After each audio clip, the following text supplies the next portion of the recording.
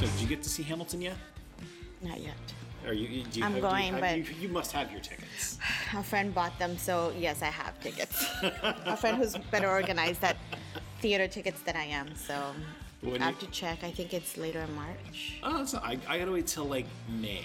I'm almost at the end of the run. I may be overpromising myself. It could potentially be April. Oh, I haven't checked. You gotta like circle that in the I calendar. have to totally put that in my Like, calendar. make sure you I know. schedule vacations around that. I know. You only get one kick at that can. Welcome to wherever you are. My name is Ryan McNeil in Toronto, Canada. You are listening to episode 242 of the Matinee Cast. It's the movie-loving podcast at my movie-loving website, thematinee.ca, your home for cinematic passion and perspective. The city I live in is a strange one. It has trouble keeping up with the 21st century demands, it continues to price out the middle class, and its citizenry seem to raise complaining to an art form. So you may ask, why do I live here? Well, for my money, it's because it has an arts and culture scene that is absolutely world class. If that's your thing, and by now I hope you have gleaned that that is my thing, there are galleries and concerts and shows and music and yes, films to be soaked up in every single corner of this mixed up little town. That's where today's guest comes in. While I first met her because of our mutual love of film, she has a wild field of vision for culture.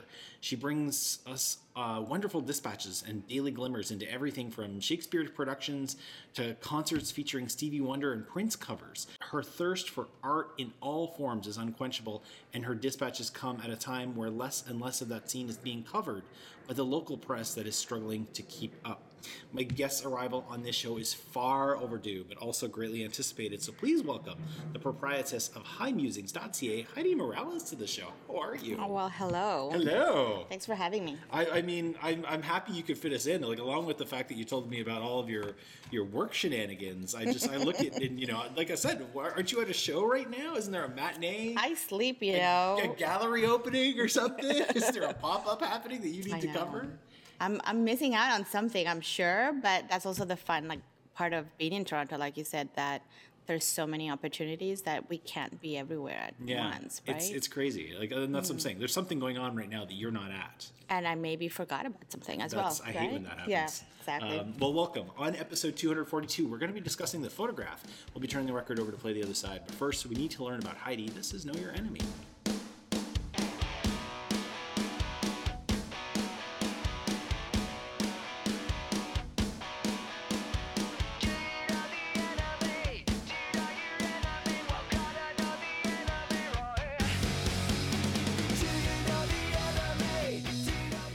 All right, Ms. Morales, what is the first film you can remember seeing in the theater?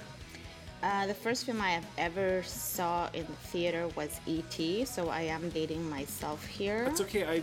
I prefer to. It's been a while since I've had somebody of my own generation answer that question. Yeah. I think I heard The Notebook a few too many times. I'm crying now.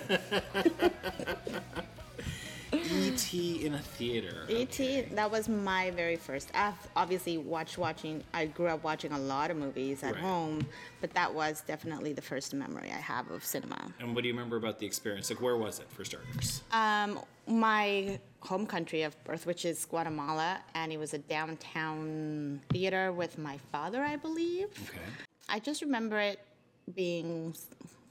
sitting, feeling small in the seat with this huge screen in front of me, and then lights go down, music, visuals, and I'm like, who's this little alien? Right. And I was so captivated by the look of E.T. that I just kind of wanted to be his friend.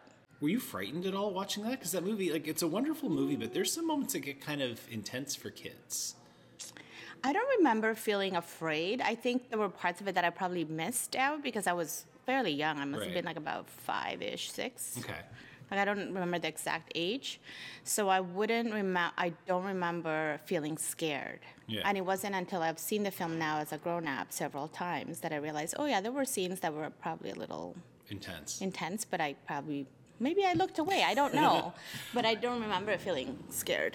I mean, it's the crazy thing, because on the one hand, I find that kids do get intimidated a little bit easier. Like, you'll find that a lot of the Disney cartoons or a lot of the animated features that they'll see, something that a grown-up looks and goes, oh, that's not really scary, that just absolutely petrifies them. But then on the other hand, you have children that aren't as affected by some of the things that affect a grown-up, like when a film like E.T. kind of starts going dark.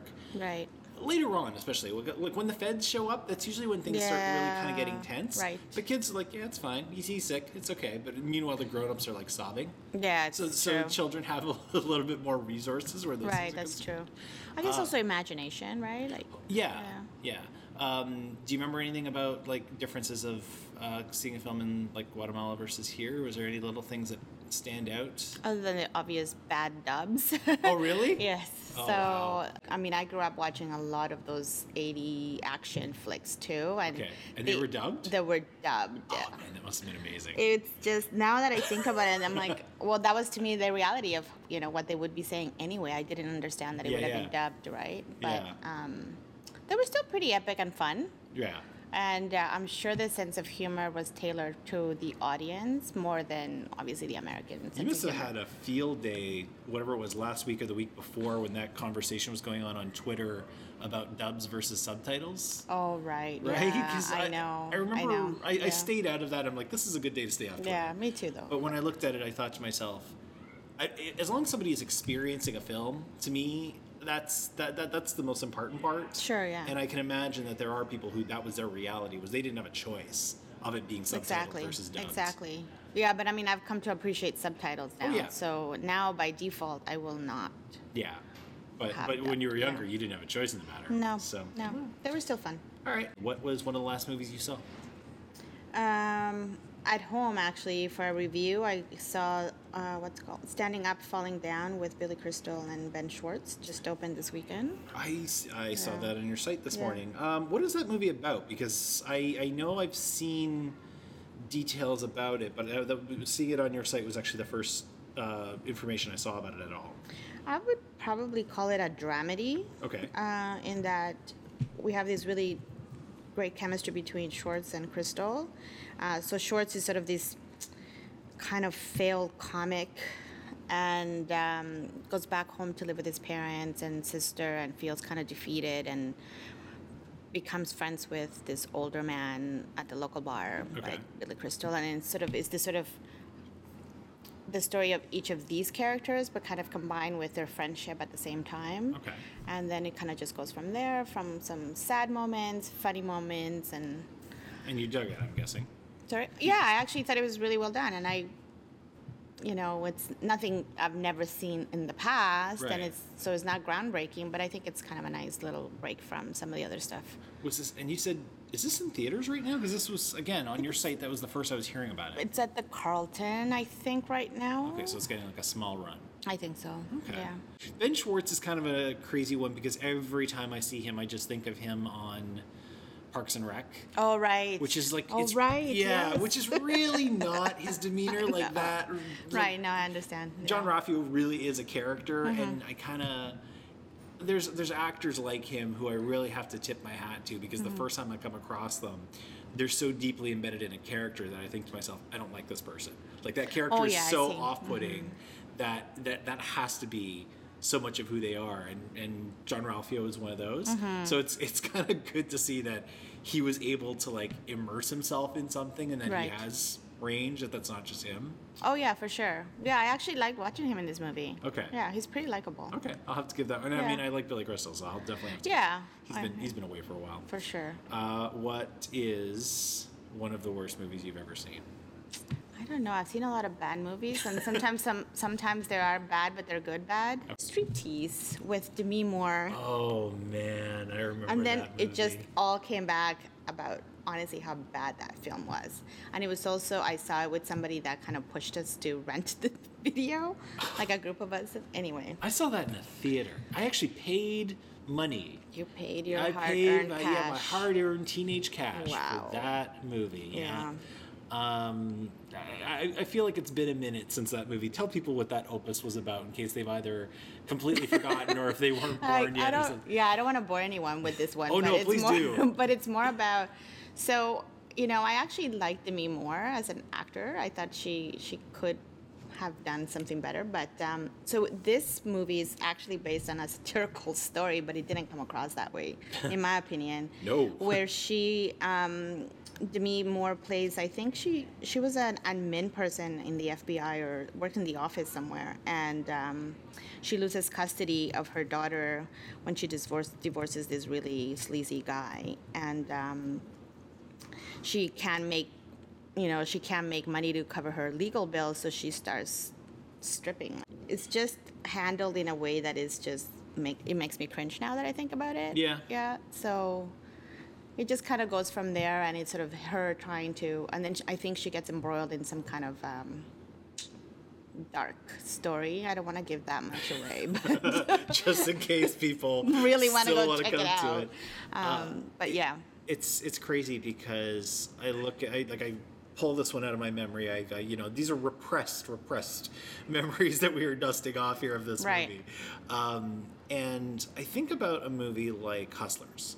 Oh, right? for sure. And I'm like, on the surface, these kind of feel like they could be cut from the same cloth, but they are just such night and day in terms of the story they're telling, in terms of the storytelling at hand. Yes. She's on the surface, the way you describe that, if it was given to the right storyteller, it probably could be a halfway decent movie. For sure. For sure. Unfortunately, that's not what happened when Andrew Bergman made his movie in 1996. This movie, I remember it just being clobbered by critics. She brought upon this really unfair bullseye on herself, because I remember her payday for this movie was really big. She was paid a lot. Which at the time was a boatload for an actor to show up in a movie. Yeah. And that kind of just seemed to invite the scorn. Mm-hmm. And I mean, anytime an actor gets a big payday, they're already begging it's like to be bullseye almost. Yeah. But at the time, she was the first woman to do it, so I think that was just brought even more on it. And it's just this sophomoric movie of watching Demi Moore drop her kit every 4 or 5 scenes. Yeah.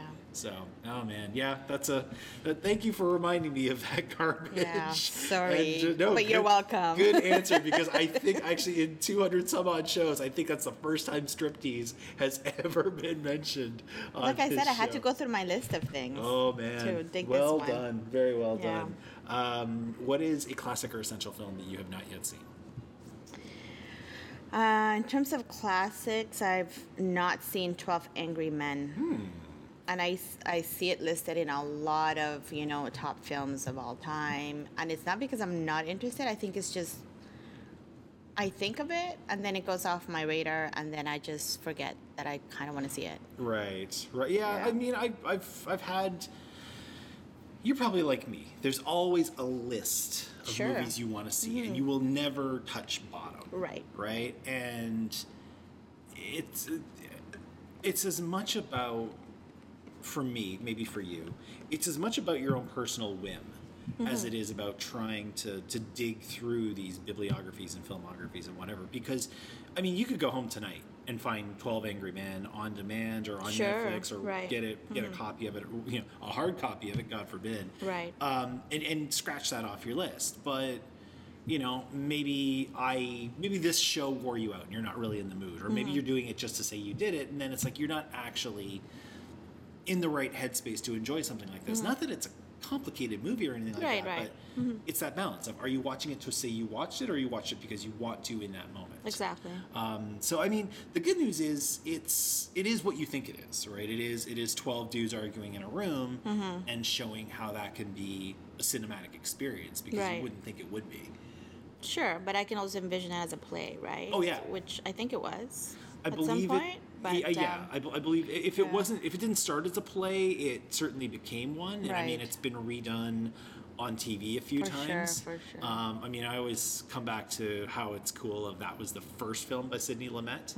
Like that was his directorial debut. Right. It's like, way to come out swinging. I know. So I've been saying the same thing about this kind of thing when I ask this question. You're the first time guest I've had on here in a little bit. So I come back to this question.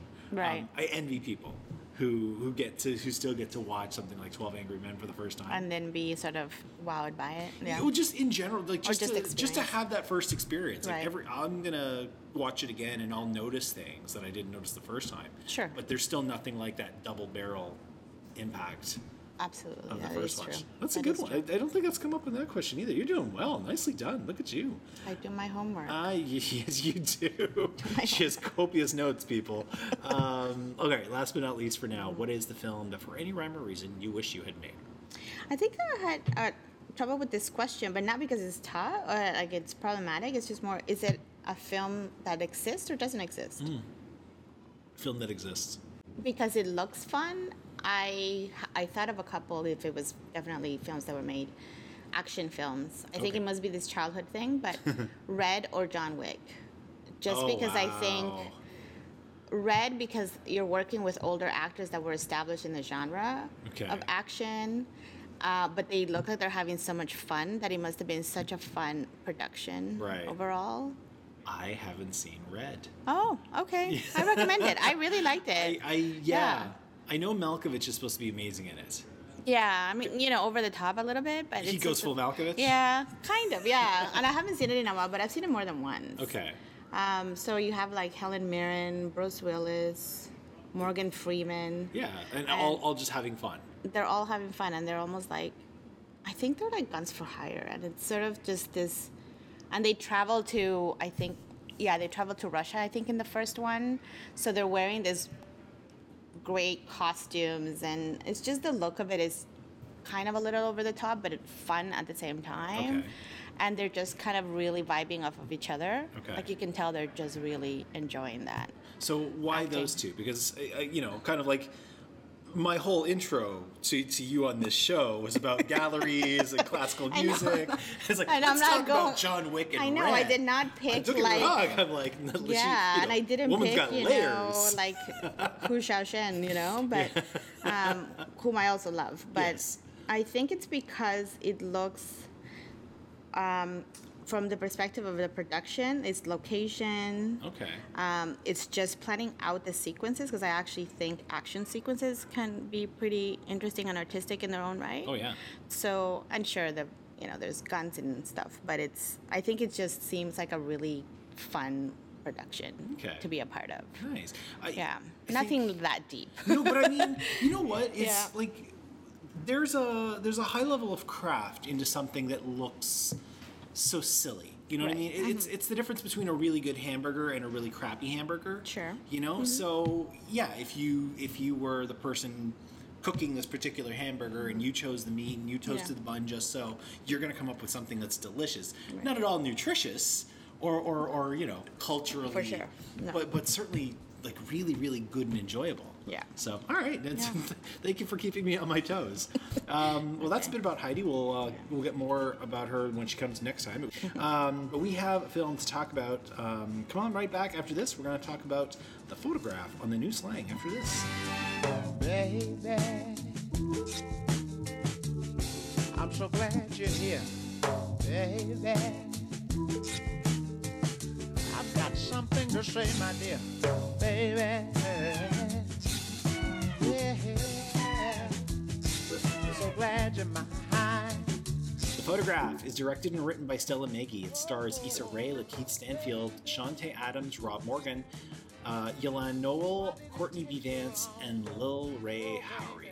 It is the story of Christina Eames. As the movie begins, Christina has passed away, and we learn about her life, her adolescence in Louisiana, where she found her passion as a photographer, her relationship with Isaac Jefferson, a fisherman who she had a passionate affair with, and her ultimate departure for New York, leaving so much of what she built in Louisiana behind.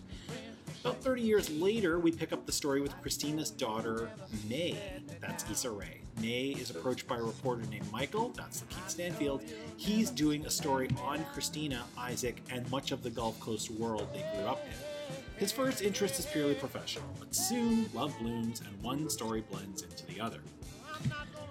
If I could say one thing about life in 2020, it's that we all struggle with identity, whether we are in front of our family members or a person we are interested in romantically, or a client or a boss. Who we choose to be from moment to moment seems to change possibly like never before. This film is no different. At times it's funny, at times it's introspective, at times it's sad, and at all times it is really, really sexy. Mm-hmm. So pop quiz hotshot. Okay. How do you identify this film? Through all of its phases and all of its personalities, what one thing cuts through as the defining trait of Stella Meggy's new story? I don't think it's just one thing, though. What I thought of is romantic dramedy. Okay. Because of the elements of, like you mentioned, there's romance in there, but there's drama, and there's, a little bit of fun humor from some of the supportive. Yeah, it's not like laughs a minute, but it's funny. Yeah. More than anything, in terms of identity, this is a film about balance. Because along with the balance of all of those elements, the sexiness, the funniness, the pain, sure. in some cases, we're presented with a film that balances both two different love stories and has to find a way to pay them both off. Right. And in both of them, the characters are forced to find the balance, especially when it comes to May and Michael. Right. They are, they really are compass in this movie because they're living modern life and they're the most relatable, their story. And they both have to find a way to decide who they want to be from moment to moment, right? May has this moment early on about saying, like, how much she wants to show of herself as they start to date. Right. And Michael, he and his friends are always talking about, like, he puts himself way out there too fast and too easy. Right. And it's crazy because nowadays you would think these are good things, but there's all of this, there's think pieces and there's books written about this and there's TV spots about how much you show of yourself, whether it's professionally or whether it's with your family. Right. Or people, it's about this search for balance. And I think that's the thing that I really clung to is for both of the stories in terms of what they want versus what's right in front of them and how they make peace with all that. This really, to me, felt like a movie about balance. Right, and I think it's also about balancing expectations, right? Because that's for both of the couples in each of the stories. I find that you have to balance what you expect of yourself versus what maybe your family or what others expect of you as well. And their aspirations too, right? Like early on in this film, when we're paying attention to Christina and Isaac, she's the one asking him, "Don't you want more?" Like, I mean, he makes he makes his money. He's got a house. He can put food on the table, and for him and for a lot of people in this world, that's plenty. Right. But meanwhile, for her, she's like, I want to do something bigger. So, do you push someone, or do you recognize that is what they want? Yeah, but do you also recognize that if that's not enough for you, you have to walk away from that? Right. And how do you square that? Like, are you being a mean person if you do that? Are you not taking them as they are? Do you want, are you it's all of this stuff is in this movie. Right. Of all these questions in this nice little package. I didn't look up much about the film before I went in to see it. And it was the first where I actually went, not opening night, but close to, like, the next day. And I kind of just do a scope of the audience as well, so that I kind of know what I'm expecting or not. What was the audience like for this movie? It was not that many of us because I went to an earlier show, but I did see mostly female in the audience, which is fine. But I also did see some younger Black women in the audience, and at the end, they actually clapped, which I thought was nice because I'm like, oh, okay, that I also feel good about this movie. Yeah. So that's how I think of the film. It was a really good film. Aesthetically, I liked it a lot. And we can talk about that as we continue. So I was kind of really surprised by how much I liked it. Filmmakers and studios very rarely talk to each other in terms of how a movie is marketed. Right. We'll spend copious amounts of tweets on a trailer that looks weird. Right. And we don't always realize that the artists making the movie have nothing to do with how it is then sold. Right. This movie is sold in a spotty manner, if not a full-on bad manner. Because I've watched trailers for this movie, and they don't make it look half as good as it is. So what drew me into this movie was its writer and director, Stella Meggy. I've seen 2 of her movies at TIFF over the last few festivals and enjoyed them both. And I'm like, okay, anytime she makes a story, I go. Right. And including this one. So now she's done 4 features. I've seen 3 of them. I've loved them all. Right. Anytime she makes a movie, I go. So I'm the one getting pulled along by Stella Meggy. Meanwhile, I'm watching clips of this movie and I'm thinking, this does not look great. Right. It looks like something that should be on the Lifetime Network or something like... I could see that for sure from the trailers. But it is much better than that. No, so same thing. My audience, I saw it in like an afternoon, so I think it was like me and 7 people. Right. So it was a very... I was the only person laughing. Okay, interesting. Yeah. I've been that person too. Yeah, and my laugh carries too, so I kind of feel like it's like that scene in Cape Fear. Yeah. But I really enjoyed this movie. It was, as I said earlier, it was a lot more introspective than I thought it would be. It was handsome as hell. Yeah, and I know. And yeah, it leaves a lot to think about. But if nothing else, it's 2 amazing performances at its core with Issa Rae and Lakeith Stanfield. You must have enjoyed the shit out of both of them. I love watching them on screen. Right? Individually, but together, I like just give me more. Yeah. But I also like the younger, like the parents, the actress who played the parents. I think it's Christina is played by Shantae Adams. Yes. And Ilan Noel. Yeah, I was gonna say. Is it Ilan? Or? I said yeah. I think it's Ilan. I've seen him. I know him most. He was also in one of Stella Meggy's other movies. He was also in The Weeknd. Yes. And I know him, of course, from Insecure as well. Right. He had a pretty big part on that. Shantae Adams, I'm sure I've seen her in something. I felt the same way. I know, like, her face looks familiar, but I couldn't place her, and I haven't had the chance to look at her bio. But I really did just like seeing them on the screen. You're watching 2 very different dynamics. For sure. Play out, right? One, I mean, just in terms of 2 different cultures as well. Like one's in very kind of working class Louisiana, the other one's in, let's say, very comfortable New York. Yeah, definitely. And, they both these people might not be making a whole lot of money, right? But they're moving around some pretty cush neighborhoods of New York. Oh, for sure. Issa Rae, I know she came up as a comedian. That woman can act. Watching her in this movie and watching her put so much on her face, so much on her posture, in terms of both the uncertainty of some things, the grief, like she's dealing with the loss of her mother, and discovering who her mother was, and the joy of somebody new. She packages that all so well. I prefer her quiet moments more than when she's got more lines to say, but that's really? just I think it's just because I like her mannerisms. I like the way she kind of positions herself in the scene, and I find that very strong. Okay. There were parts in the film where I actually thought her delivering of lines was, for me, I disconnected just for a second, but I mean, I was fine because everything else around her was fine. Okay. And then Lakeith also balances those performances when they're together really well. But I just like watching her move, if that makes any sense. Well, you're reminding me of, there's scenes early on in this movie where it's a film premiere at her gallery. And she often has to look across at Michael from quite a distance. Right. And she's got to put a lot of it in her posture and in her face because she's not talking to him. She's having, it's that moment we've all had that moment of being in a crowd, of seeing somebody who we want to go talk to. For but sure. we can't, excuse me, and walk away from our conversation.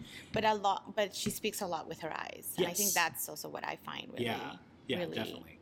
And I mean, if people haven't latched on to Lakeith Stanfield by now, I don't know what I can do for you. I don't know. Go back to last year and watch him be the calm center in the middle of Knives Out. Right. Watch Atlanta. Watch his very brief little moment in Get Out.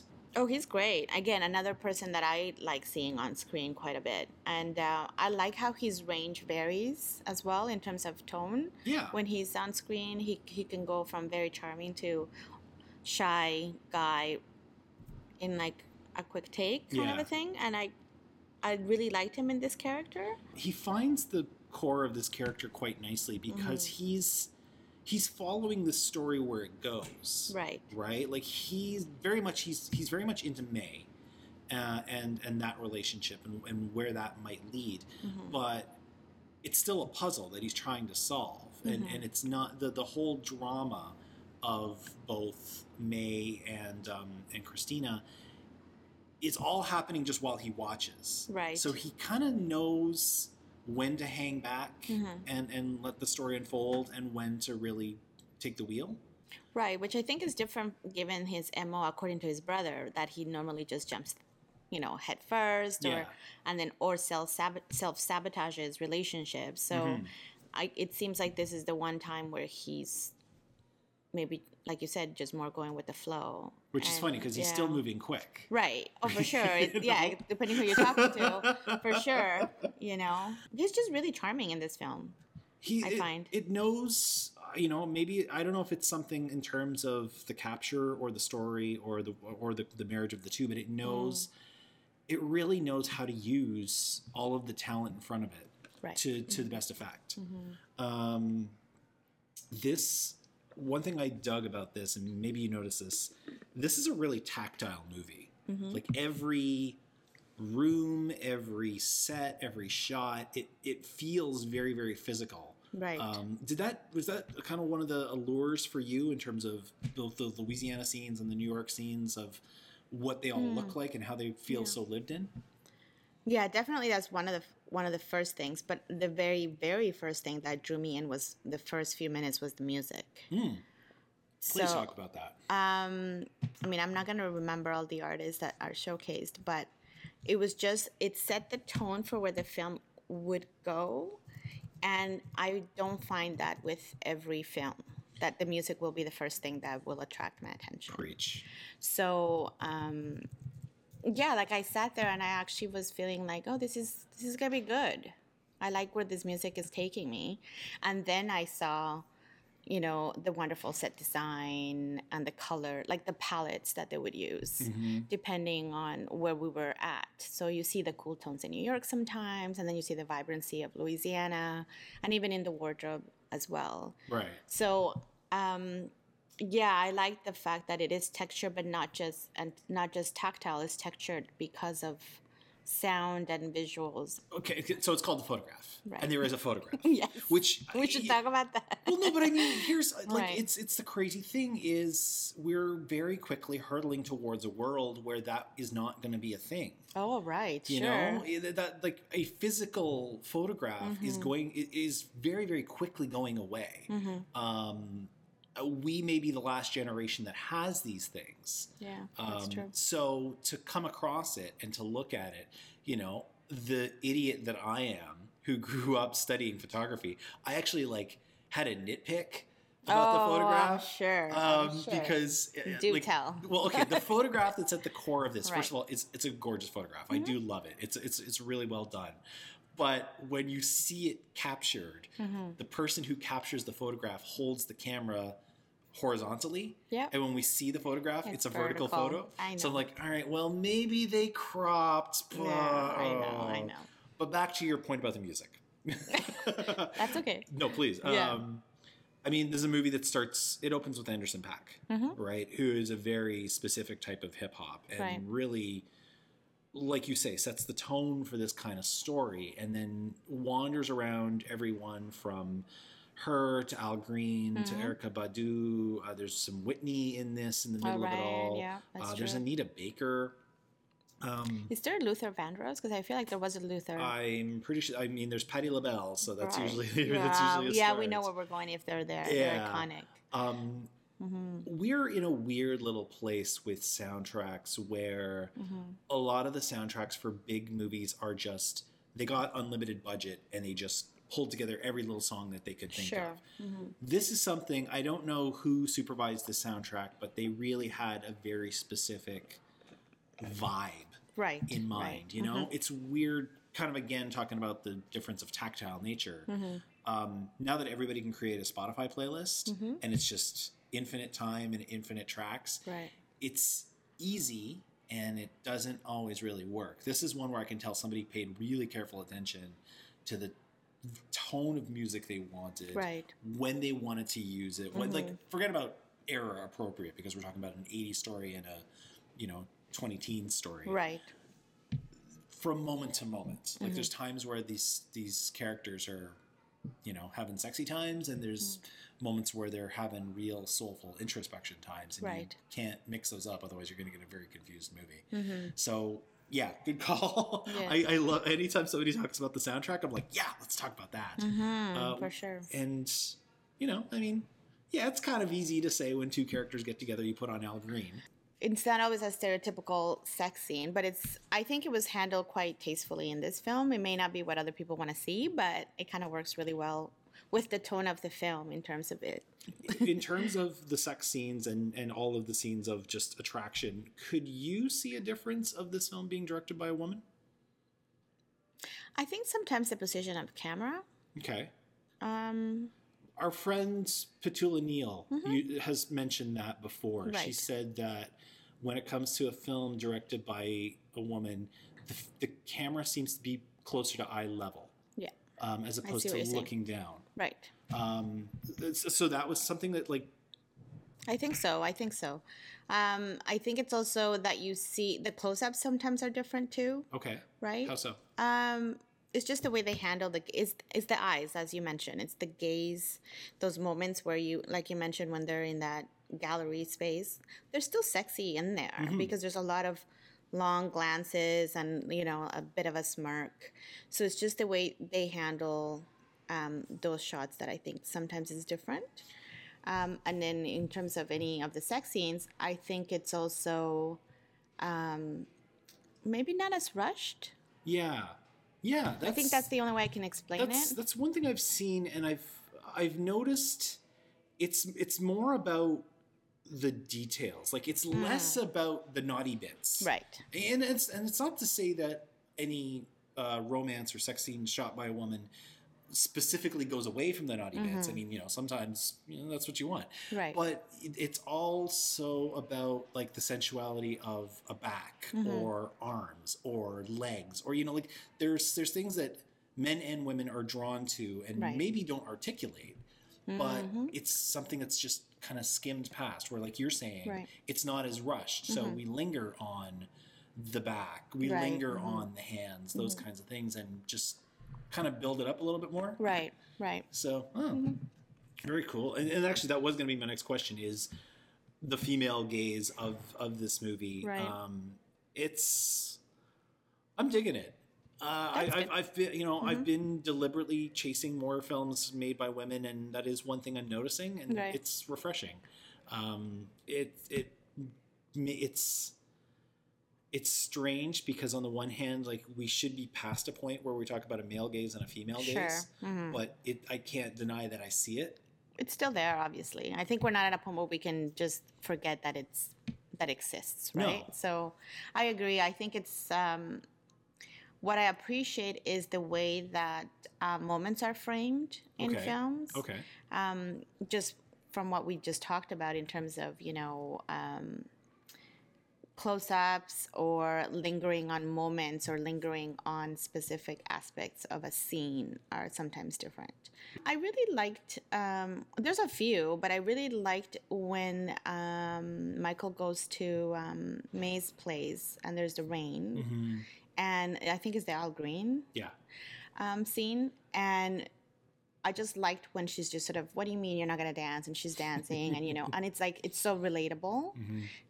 So I think those scenes are captured a little bit more naturally. At least that's how I feel about it, that I've been there, or you've had moments when somebody's shy and they're asking you to do something. Like it's, I think it's just the energy around those sort of scenes that are a little bit different. This movie it has a patience that I really like. Like every time one of these characters is confronted with not knowing what to do next. Whether it's like Christina thinking about whether or not she wants to leave, when she has to decide who she tells her various secrets to.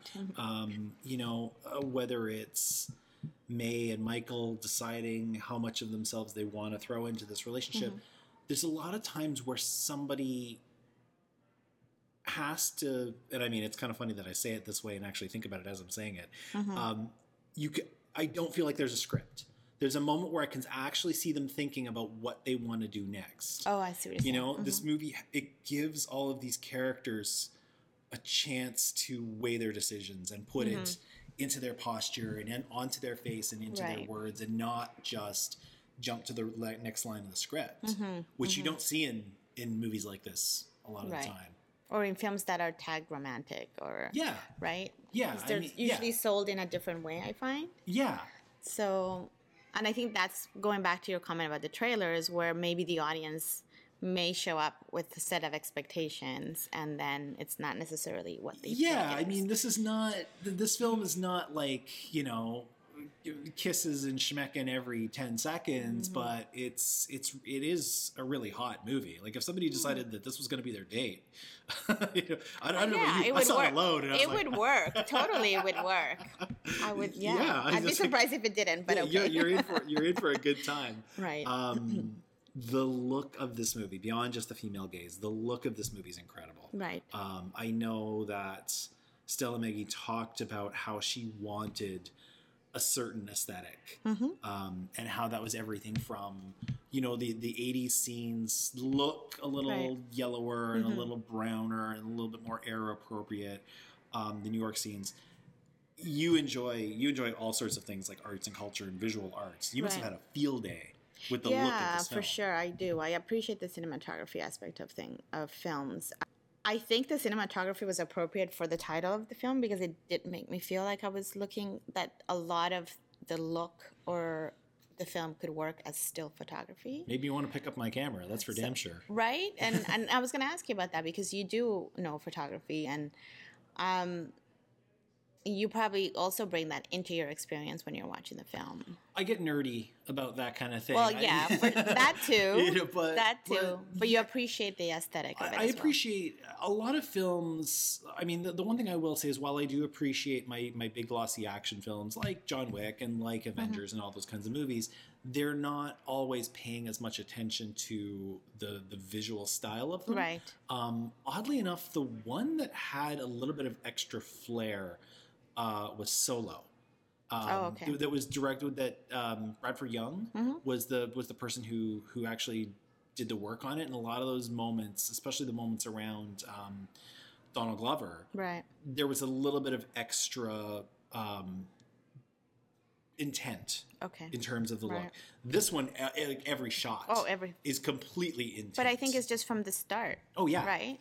Yeah, and I do agree that it is from the very first few seconds of the film that you start to think, okay, so this is going to be a different film from what I came in thinking it was going to be too. That is one of the keys of why this is not a Lifetime movie, a Lifetime Network movie, right? Because a lot of those Lifetime Network movies, they look very flat. They're kind of they're just cranked out, right?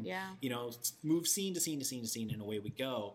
This one, there is a lot of craft in it, and I should not be surprised, because all of Stella Meggy's films that I've seen have looked so handsome. Right. This might be the most handsome of them all. Okay, yeah. And certainly does serve it. But yeah, when I set it up for us to talk about it, I'm like, you could go to one of your gallery events, go straight into this movie, and the night would be seamless. Right. Yeah, exactly. And I think part of the reason it's seamless too is because, going back to the textured comment that you talked about, the furniture is also laid out so in a way that you're like, I could totally see this character living in this place. Yeah.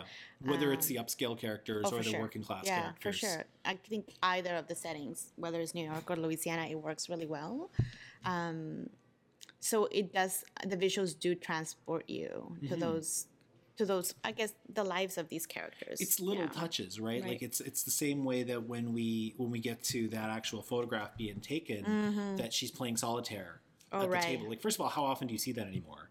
True. For starters. Yeah. And with that kind of thing, with a deck of cards being your entertainment, you realize, okay, these are people who their means are only so much. So so if you're just sitting at the kitchen table killing time, you're gonna have something like a deck of cards nearby to do something like that. It's a really great little shorthand to underline the kind of lives they're living. Like, I mean, we're not talking about characters back in the 60s or 50s or 40s. We're talking about like characters that are, this is in our lifetime. Without, you talked about seeing E.T. as a child. Yeah, exactly. Okay, that is around that time. Yeah. Probably around that time. So, I mean, there's TV. There's movies, there's radio, there's things to do. It's not like if they didn't have a deck of cards, they'd have nothing to do. But it's the kind of life where they don't necessarily watch TV. So how can we put that into this story? Well, have her playing solitaire at a little kind of ramshackle kitchen table. Right. And we can, it's touches like that I love about this movie. We are dancing around something, and that is that there is a turn. I don't even want to call it a twist because it's really not. Right. There's a turn in this story. And inside of 10 minutes, most of the audience can see this turn coming. I think I figured it out fairly early in the film that the turn was what the turn would be. But I actually stopped thinking about it because I was just so captivated by what was happening on screen that I said, okay, well, I just want to see where it's going to go.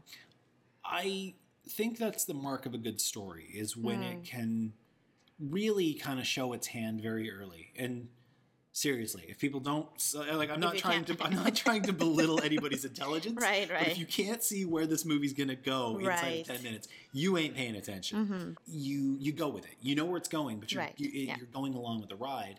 I think for me, what I enjoyed was it wasn't about that. It wasn't about that grand revelation. It wasn't even that grand of a revelation. But like all of the other details of this movie, in terms of her deciding if she wants to go to New York and be a photographer, or if she wants to stay in Louisiana with this man. In terms of Michael and May, like, Michael gets this great job in London, and does he go, or does he stay with this person who he's falling for? It's, what do you do once you have the information?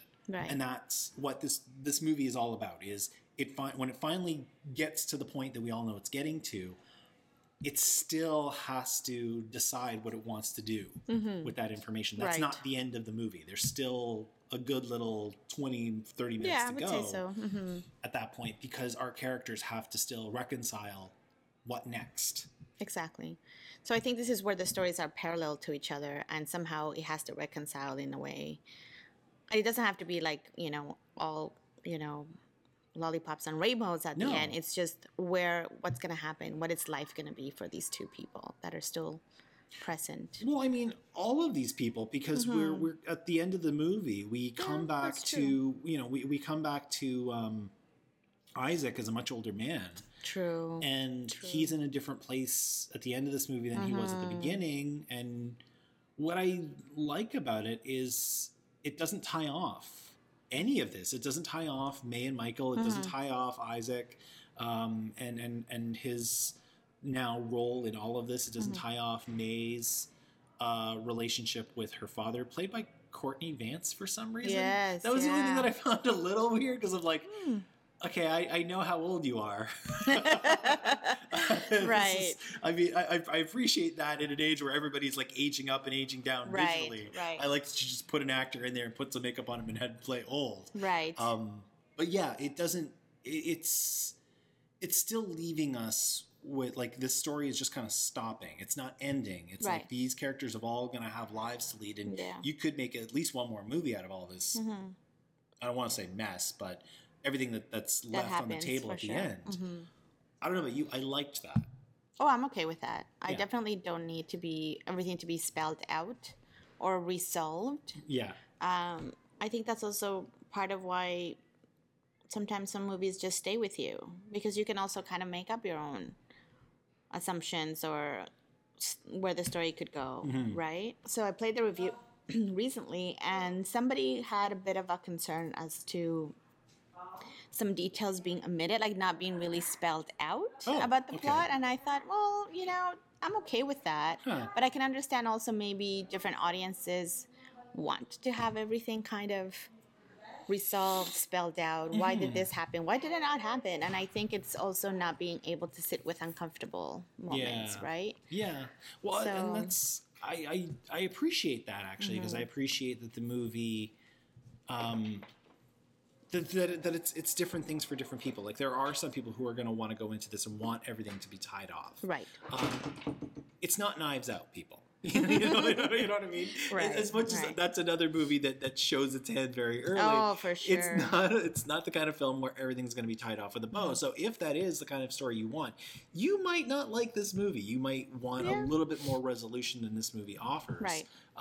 Even though I gotta admit, like where this movie left off for me, like it still had quite a bit of resolution. Where, I don't want to give away where the final scene of this movie happens or how it happens. I will say I enjoyed the heck out of that because that's a good move. Right. Right. But yeah, it doesn't completely tie off every character's narrative because that's life. Your story, like we said, your story does change from moment to moment depending on who you're talking to. Right. The other thing I wanted to talk about with this movie is there is a theme of regret, right? And maybe that is why the person you mentioned didn't like that there were a few things left off, because I think that's one of the things the movie wants to leave us with is in all of these moments, whether you choose the path to the left or the path to the right, you're going to be left with some sort of regret of which path you didn't choose. And the movie, I think, handles it in a really mature way. Or maybe right. Well, yeah, no, I see your point. I think it's also, every day people are faced with choices, right, and decisions to make. And some days are better than others. And I think that's also where you're going with this commentary, that some days are just regret, like you just regret what happened hours ago or 2 weeks ago. But at least they don't make it too melodramatic in this film or too over the top, perhaps, which is nice, right? Yeah, it gives us, it paints with that brush, but it doesn't. It's not too broad of a brush, right? Like it's in a lot of what they talk about. In terms of like the relationships that they didn't pursue or the life choices that they didn't make or in the past I was with this girl and I came on too strong and yada yada yada. It's there, but it doesn't. It's not what's driving the engine. Like what's driving the engine seems to be I still have to carry on. I can think about these regrets and I can try to minimize them, but I can't let them stop me. Right. Yeah, and I think it's just gives it a bit of a sort of relatable factor, if you will, because sometimes I've had conversations like that with friends where, we're kind of just saying, oh, why didn't I just do this or why didn't I just say that? And that really how it happens. You do feel regret, but it's not something that lingers and stays with you for a long time. Like a photograph. Right, like a photograph. It all comes back to a photograph. Man. The poor photograph. Like at the end of the day, I do feel like there are a couple little like threads about this movie that hold it back from being a perfect film. Sure. Right? And that's the thing is I think if we're talking here, we're not talking about this as one of the best movies of the year. And there are things that if we had a go of it, we may change, but all the same, I think when you step back and you look at the whole picture, it's a really good picture.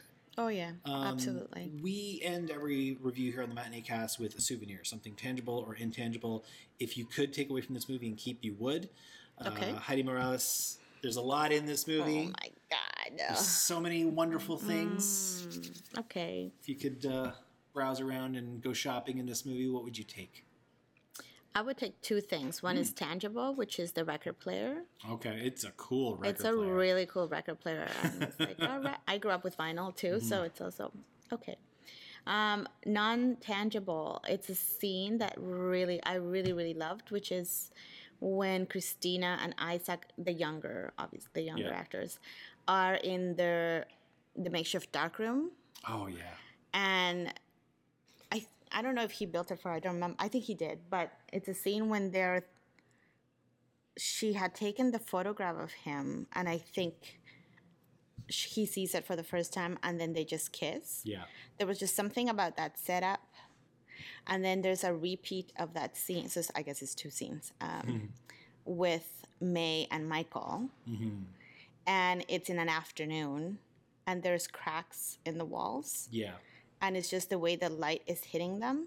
That's sort of my takeaway. So those two scenes for sure. Okay, those are great scenes. You know, I may have had a memory or two of being a younger man in a dark room when I saw those. Right. So okay. yeah, so thank you, Stella Maggie, for taking me back. Right. My souvenir is both couples go to the same club in New Orleans, and. Right. I don't know where this place is. I wager it must exist because I don't think it was just built for this thing. But I want to go there because it looks like it's got the best liquor and the best music, right? And it just looks so cool and so sexy. It's like a house almost. Like I think so. You know? And there's a name. I think you see the name somewhere in the film. I don't remember. Yeah, now. You walk that down looks the corridor. Like a house. You walk up some steps. Everybody making their entrance looks really hot. Of course. You know, I want to go to. I gotta go to this place. Yeah, exactly. I wanted to sit at the bar beside them. Yeah. Just listening to that jazz cornet guy play a song that I did not know, but I'm like, I want to be with either one of them. Like I love that they mirror. You know, in both moments, like your moment was something that they mirrored for both couples. My moment was one that they mirrored for both couples. I like that happens. Yeah. You know, and it's obviously it's very deliberate within this movie, but I like just. And in general. they both work. Yeah. Right? Yeah, definitely. Yeah. We rate here on the Matinee Cast on a scale of 1 to 4 stars. Heidi Morales, what do you give Stella Maggie's photograph on a scale of 1 to 4? A 3.5. Okay. I give it a 3. Again, really good movie. Mm-hmm. It'll probably ratchet up in rewatches. And I love it. I want more people to see this movie. Right. I'm still deeply in the tank for anything Stella Maggie makes. We'll talk about that in a minute. Right. But hey, maybe listeners that you think we're both crazy, we're being way too easy on this movie, or maybe you think we're being too hard on it. Maybe you think this is a modern masterpiece. Let me know. Ryan at thematinee.ca, Twitter, RyanMatinee_CA, or Facebook.com/darkmatinee. What do you think of the photograph? We are going to take a quick break, and we'll be right back after this to talk about some more movies. We're all on a journey.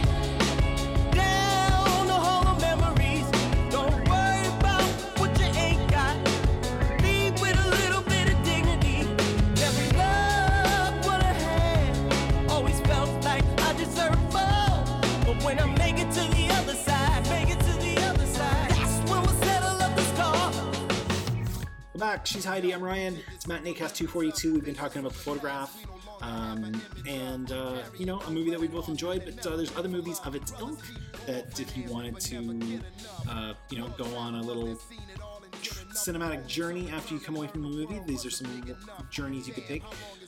You get us going. Where did your brain go to coming away from The Photograph? What's another movie that you thought to go on to after that film? I actually thought of In the Mood for Love by Wong Kar-wai. Oh, you are a bloody genius. But that's also a personal favorite, so that's tell too people easy. About this. Well, I know what you're talking about. Like how you can steer the conversation to the films you dig, but tell people about this movie. I fear in some circles it's becoming slightly forgotten, and that's you tragic. Think? Oh, that's too bad. Yeah. But tell people about this movie. So the film is by director Wong Kar-wai, and it stars two beautiful people as well, Tony Leung and Maggie Cheung. And it's basically set in Hong Kong in the 60s. And it's not really a romantic comedy or a dramedy. It's sort of this unrequited love story. Mm-hmm. And I really thought of that film because I also felt similarly as The Photograph with the music and the look and feel of the film. Okay. And the fact that it's also based around moments. Yes. Okay. So I think that's also primarily for aesthetic reasons. You know, we're talking about a movie that is handsome at every turn. Sure. In the Mood for Love might be one of the most gorgeous movies I have ever seen. I do not smoke, But man, did that movie make me want to take up smoking. It was like that movie, you know, take... I always think about how Mad Men made smoking look sexy. Oh, sure, yeah. This takes it all. It's like a whole other Yeah, there's level. a few films like that for sure. Yeah. It's a movie where you find yourself staring at the wallpaper in a good way. Right.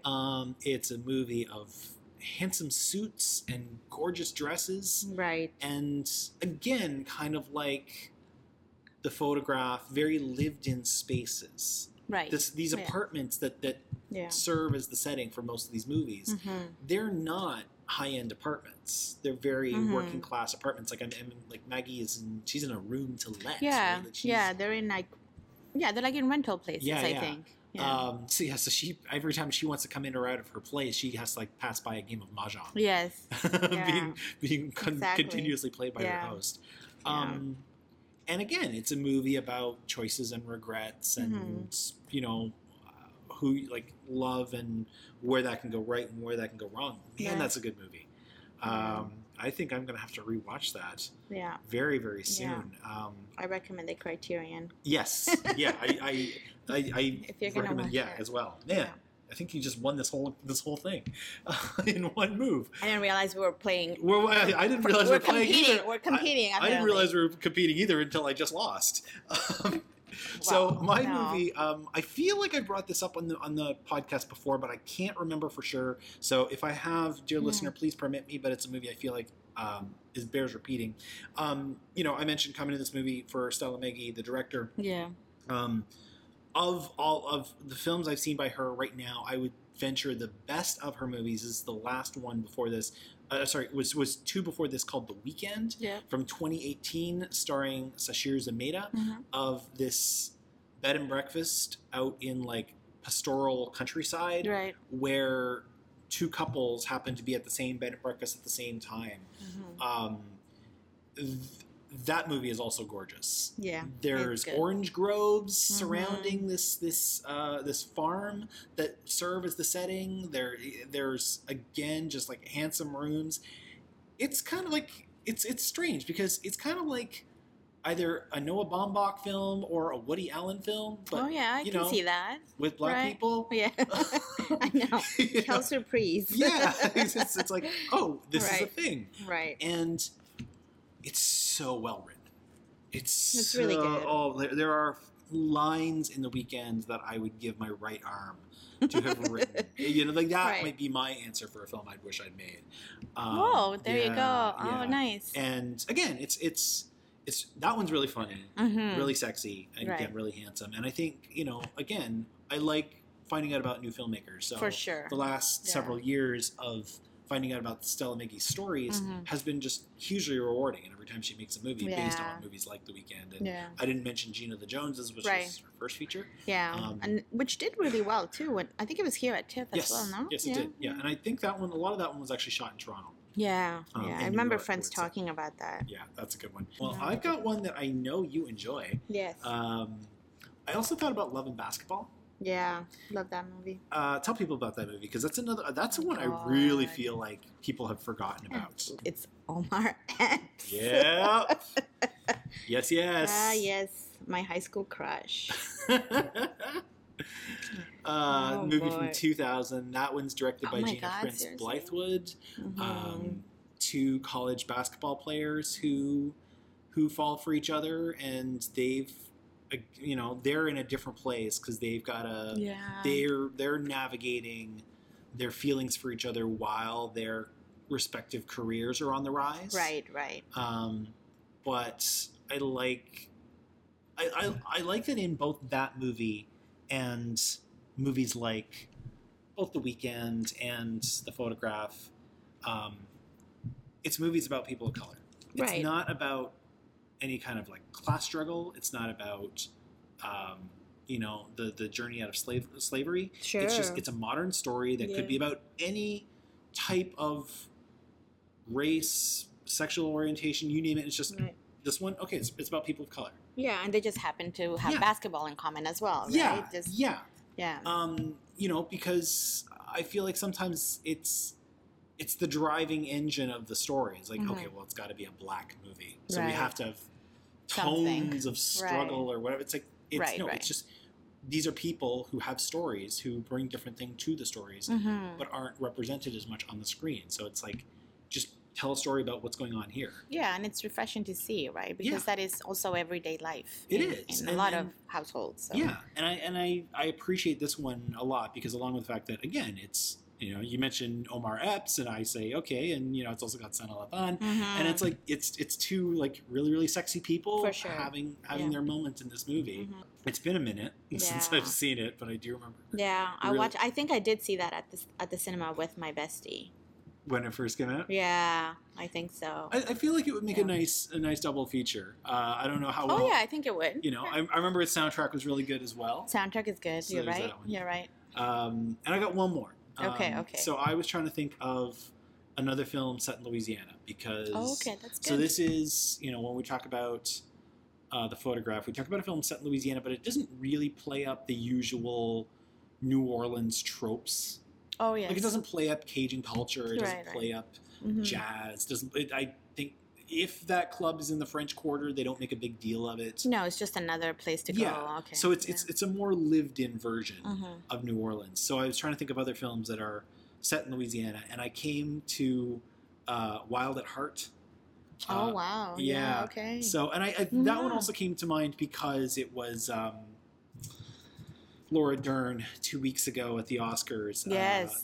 Well deserved. Yeah, with with her mom. Right. There, because they're both. Yes. Her mom plays her mom in this movie. Wild at Heart is nuts. Wild at Heart is a weird, wild movie where Nicolas Cage's jacket is a plot point. Right. That is mentioned several times. It in terms of tone, it's very different than Photograph. for sure. So it would be a wild double feature if I was hosting this, but I still think it's worth doing. That's true. But I love. It's a David Lynch movie that kind of knows when to say when, right, and it's funny and cool and sexy in a totally different way. Very much so, but it's probably one of the more accessible Lynch films too. Yeah. Right? Yeah. And I don't mean that as a disregard or disrespect or anything else. It's just, or anybody, but it's just, you could just go with the ride and, not be too like. No, I'll say it. That man is weird. Yeah. Okay. And sometimes I'm of the type that will be like, my brain is just going deep into this and I'm now thinking way too much about the film or with some of the Lynch films, right? Yeah. So this one for sure. But this is a film that uses its settings really well. Yeah. This is a film that, again, it's also got the mother-daughter relationship and its core, so that goes nicely with the Photograph. When I bring up Wild at Heart, I always come back to the same story, and I need to tell it now. I saw this film for the first time at the Lightbox several years ago, and in a packed screening. Oh, okay. And I was sitting on like the second row from the back, and I was sitting next to our friend of the show, Paolo, was sitting next to me. Yes. So halfway through this movie, there is a lengthy sex scene between Laura Dern and Nicolas Cage. And when things have calmed and they're having their little pillow talk, and she's like, she's laying face down, he's laying face up, she's just kind of like stroking his chest or whatever. The first words out of her mouth are, "You remind me of my dad." Paolo, sitting next to me, says, at this volume, "What?" And the whole theater just exploded. Just busted up laughing. So I will never even say the words "Wild at Heart" without thinking of that particular moment. And that entire theater laughing. That's a great memory, though. It's incredible. Yeah. That's one thing I do love, because you don't get that just watching it at home at Netflix. That's so true. Ironically, this playing tonight at the Royal. Wild at Heart? Yeah. Oh, maybe I should go. You should go. Let's see what Paolo's doing. I know. But he has to be right beside you. Yes, in the back, yes. Yes, in the back. Thank you so much for that. That is episode 242 of the Matinee Cast. I'm so thankful to Heidi for coming by. Come on back on Monday, March the 9th for episode 243. I'm not sure quite what we'll be discussing yet. I'm open to suggestions. Might be discussing Emma. I don't know. Heidi, though, can be found at highmusings.ca. Do you have anything coming up this week that people can look forward to? We know you're not writing about Hamilton yet. I'm not writing about Hamilton yet. I will probably share some thoughts on a play that's opened just recently called Lady Sunrise at the Factory Theater. So we'll see. So we'll look for that. And if people want to follow you on Twitter and certainly get a dose of your lunchtime visuals, because I love those, where can people find you? So Twitter is Heidi Mo. Yeah. My site is matinee.ca. For more audio content, you can find back episodes by going to the matinee.ca/podcasting. You can also find them on Spotify, Pocket Cast, Stitcher Radio, Apple's music app and podcast app. Anywhere you find podcasts, my podcast is there. And if not, let me know. I'll put it there. Feedback on the photograph or any of the movies we talked about today can be left at ryan@thematinee.ca. That's the email. Twitter, I am matinee_ca, or facebook.com/darkmatinee. Any final thoughts, Miss Morales? No, it was really fun. Nice. Thank you. All right. Well, for Heidi, I'm Ryan. We'll see you at the matinee.